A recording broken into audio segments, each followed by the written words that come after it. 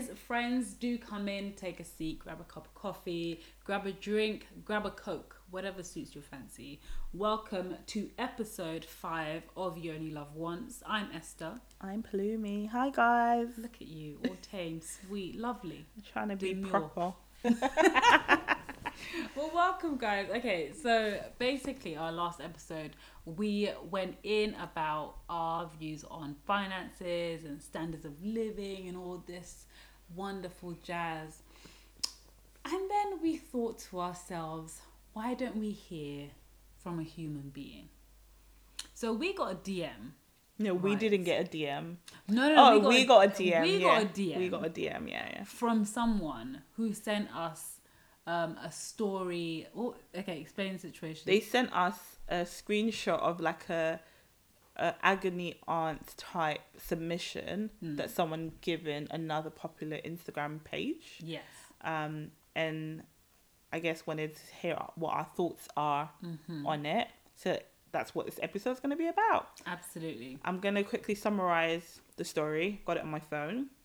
So the situation is 2 years ago, I'm going to just put random names in here. 2 years ago, Sarah's husband is Michael. Sarah's husband, Michael, his best friend died suddenly in a car accident. Now, this Michael, Sarah's husband, and this best friend, John, were like brothers, like super close. He was very tight with them and all that. So obviously he was heartbroken, inconsolable, and all that good stuff. Basically, when John died, John had a wife. They've been married for 13 years and 3 kids. So Sarah's husband, Michael, his friends died. So he basically steps up to the plate to be a dad to his friends' kids. And he's doing that, and that involves obviously like a monthly stipend, just to support them. He's paying their school fees and all that other stuff, responsible stuff. That's all commendable. Now, the problem is 2 years in, it's starting to cause issues within Sarah and Michael's marriage, because they also have kids, and the kids that the school that late John's kids go to is the same school that Sarah and Michael's kids go to, and the fees are quite pricey.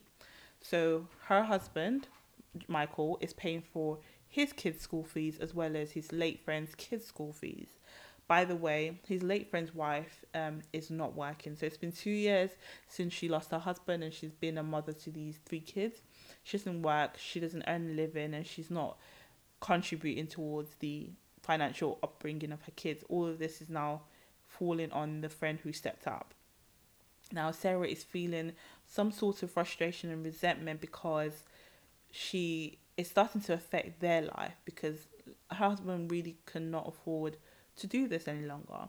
So she brings it up with her husband about 6 months after the death. So 6 months into him taking up this responsibility, she brings it up and says that she thinks that maybe he could, maybe change the school, just something a bit more affordable. Her husband was not happy, was really upset, said that she was insensitive, and she just kept quiet. And now 2 years in, the same situation is still happening. She's scared to bring it up again with her husband. Now she's asking, what should she do?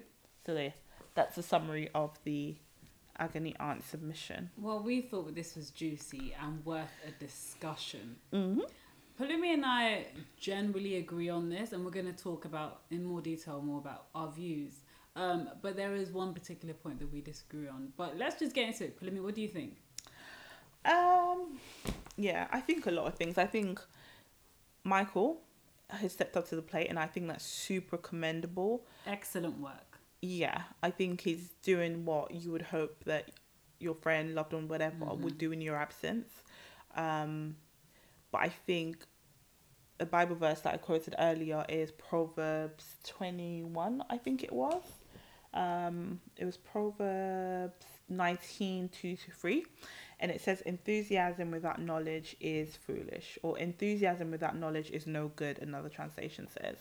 And I think that his intentions are great in wanting to make sure that his friends' kids don't suffer or don't be without. but I think you can't do that at the detriment of your own financial health and your family and your marriage. And that's what it's become. So it's not so much that I think he shouldn't help, but I think you should help in the way that you can afford to help. And Yeah. clearly he can't afford this help that he's given or in the way he's doing it. That's one side. The second side for me is the widow, so the woman who lost her husband. She's gone through this life-changing horrible event, which no one can tell you how to grieve and all this other stuff, right? But at what point do you then kind of pull your big girl panties up and say, I have to step up to the plate and be responsible for my kids, even if I'm not fully responsible.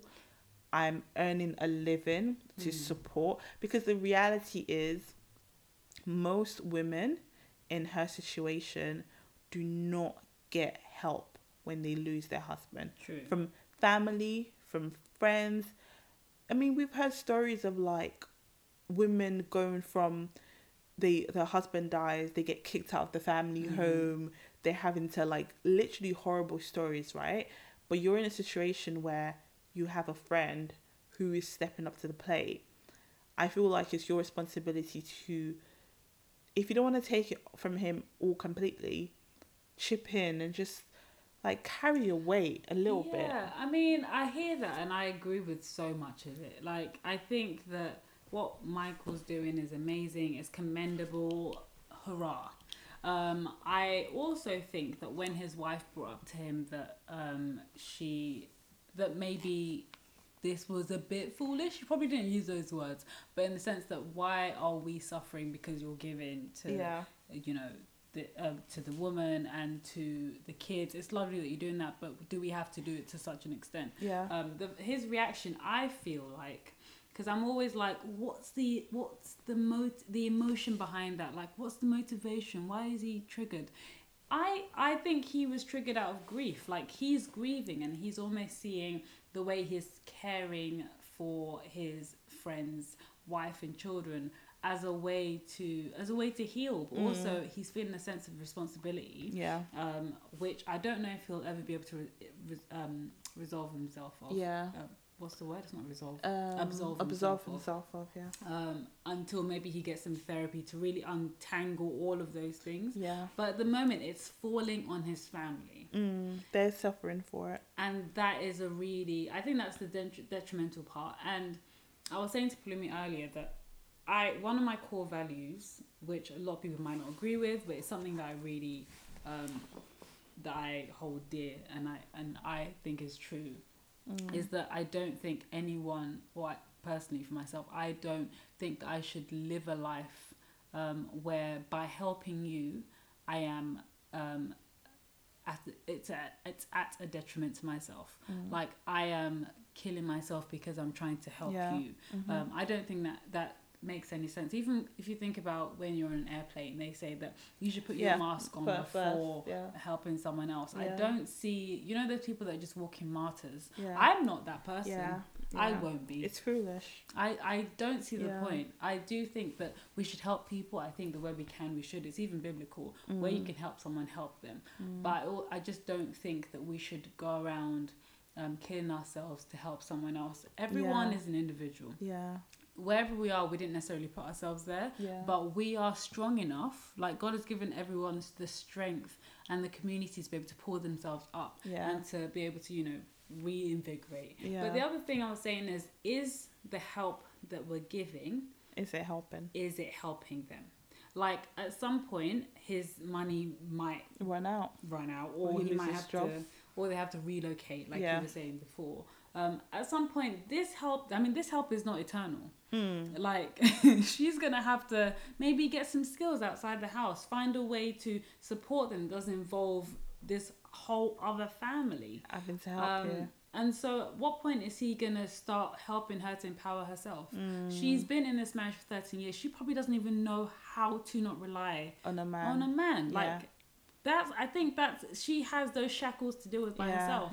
And so if he's just perpetually saying, I'm just going to carry on what your husband did. How is You're not helpful? helping her, because the reality is her husband's no longer here. And the reality of her reality is that now she has to step up to the plate. And it's good that she's had this 2-year grace period to not have to immediately put her feet in the Which fire, is a blessing. which is such a blessing. Like, most widows only wish that they had someone to be like, I know this is going to be a shock for you, but for the next a year and a half, I'll sort you out until you kind of get used to not having your partner here. Like, most people don't have that, right? So she's had this 2-year grace period. Now it's like, what are you going to do with it? This grace period is not going to last forever. Like Esther said, it doesn't matter who you are and how much you want to help someone, you can't help them forever. Like, it's impossible. It's physically impossible. I don't care how much you love them, who they are to you. You cannot, as a human being, you cannot help another human being forever. It comes to a point where they're going to have to learn and do things themselves, and all you should do is empower them. And at the moment, she's not, I don't want to say he's not empowering her, but maybe it more so sounds like she's not even thinking about empowering herself. And that's a problem as a woman. I just feel really strongly like, as a woman, you should do all you can within your power to empower yourself and not find yourself in a situation where you're relying on someone else. And I think actually that goes for everyone. I feel like, as human beings, the only person that you should fully be relying on is God. Because human beings are human beings. They like, literally, they're human beings like you. They will fail you sometimes. They will disappoint you sometimes, and that's why you need to be completely relying on no one but God, not relying on this person's money. He could lose his job, they could move, anything could happen. And if he loses his job today, so what, your kids are no longer going to school? Is that what it means? Like, that's why I keep using the word foolish on both their parts. I see lots of foolish actions, and like Esther's saying, a lot of it comes from grief, and there's so much other stuff that's going on around them. But as parents in the situation where you have kids, sometimes you do have to set aside your own grief, right? And because you all, like, when you speak to people who have gone through a divorce or something, a lot of times the parents will talk about the fact that for the first year or two after the loss, they had to set aside their own feelings to do stuff to make sure the kids were okay. And then, only then, could they then actually sit in their feelings and say, okay, let me truly feel this grief, this loss, right? Most people don't have the luxury of being able to sit in their loss immediately, especially when you have kids, because these kids are completely reliant on you as a parent to do the needful. The last thing I wanted to say on it was, this also says something about Sarah and Michael's marriage, in that she's then kept this feelings that she's had now for 2 years. So kudos to her. She tried to bring up 6 months in, it didn't go so well, so she's been sitting on these feelings for another 18 months in a marriage. How honest is your marriage? There's something about conflict that I have learned from certain people in my life. There's certain people that deal with conflicts really well, that I've noticed. And when I see it, usually goes something like this. Someone will share something that's hurt them. So let's say they'll say, when you did this, it affected me this way. And that person will listen to it and say, oh, I'm so sorry that that affected you like that. And then they'll ask for more information, for context about it. And they'll really take that information in and make the person that's saying that feel heard. It doesn't mean that they agree with it 100% in that moment. But when they are going to talk about it, it's not necessarily going to be in that moment. It's not tit for tat. It's, I in this moment, I hear you. What you're feeling, I'm validating you. Now, okay, so I've heard you. My perspective on the situation is, and then, then they can maybe then have that conversation.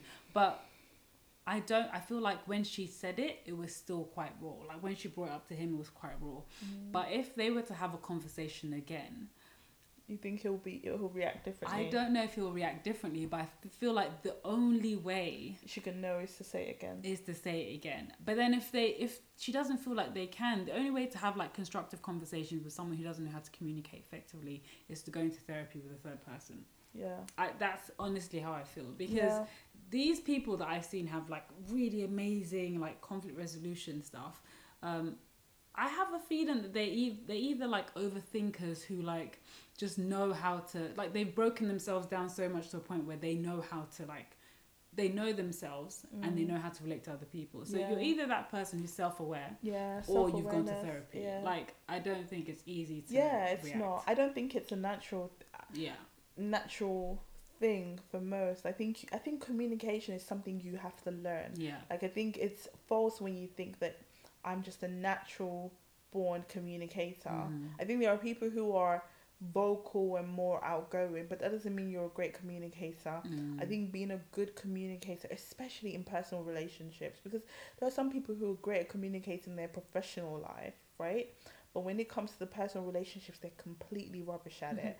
And I think especially in personal relationships, being a good communicator requires patience, time, and learning. Like, something you have to learn and work on every single day. But I think it's a shame that they are in a marriage where the wife has this feeling or has this opinion on something that's so important, like the money in our marriage or in our family, and she is scared to bring it up with you again because of how you reacted. Like, yes, it was fresh, yes, it was 6 months in, whatever. But the fact that you guys' relationship is not where, like, for me, it's even so much like, I would hope that I'm in a marriage where my husband would sense that something was off. Like, do you know what I mean? Like, I don't care how good of an actor you are sharing a bed with that person almost every night, if not every night. And for 18 months, they had this thing in them. And do you know how big it must have been to her for her to write to a stranger? Like, it wasn't something that she just forgot about. This woman has written into a stranger on the internet who she doesn't know, obviously blurred out her names and changed the names and stuff to seek advice because it clearly bothers her and she clearly wants a resolution, but she's too scared to go and approach her husband and have a conversation because of the last time. And how are you laying in bed with someone for 18 months and not know that something is off? That's like, scary. That's what I mean. But then do we feel like, because nothing is one-sided, do we feel like that's an issue that maybe she needs to address as well? I think it's an issue in their marriage, full stop. I think this situation, if anything, is showing them that there are other issues in their marriage that they need to deal with. So if you take out this friend's wife and kids out of the equation, there are issues in their marriage that they need to sort out. First issue I can say is, clearly he makes the financial decisions without her input. Oh, that's a good one. Right, clearly. And is that an issue for her now? Sounds like it. For me, that would definitely be an issue. So I feel like this situation is reflecting certain things that they clearly need to work on. That's one issue. The second issue is that they are able to keep things away from each other and the other person either doesn't know or turns a blind eye. For long periods of time. And that's another issue, right? God forbid. That's what I'm saying. So there's so many things that this situation is reflecting of their own marriage. So yeah.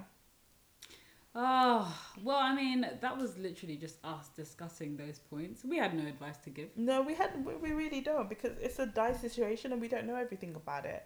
I wish them well. I really do.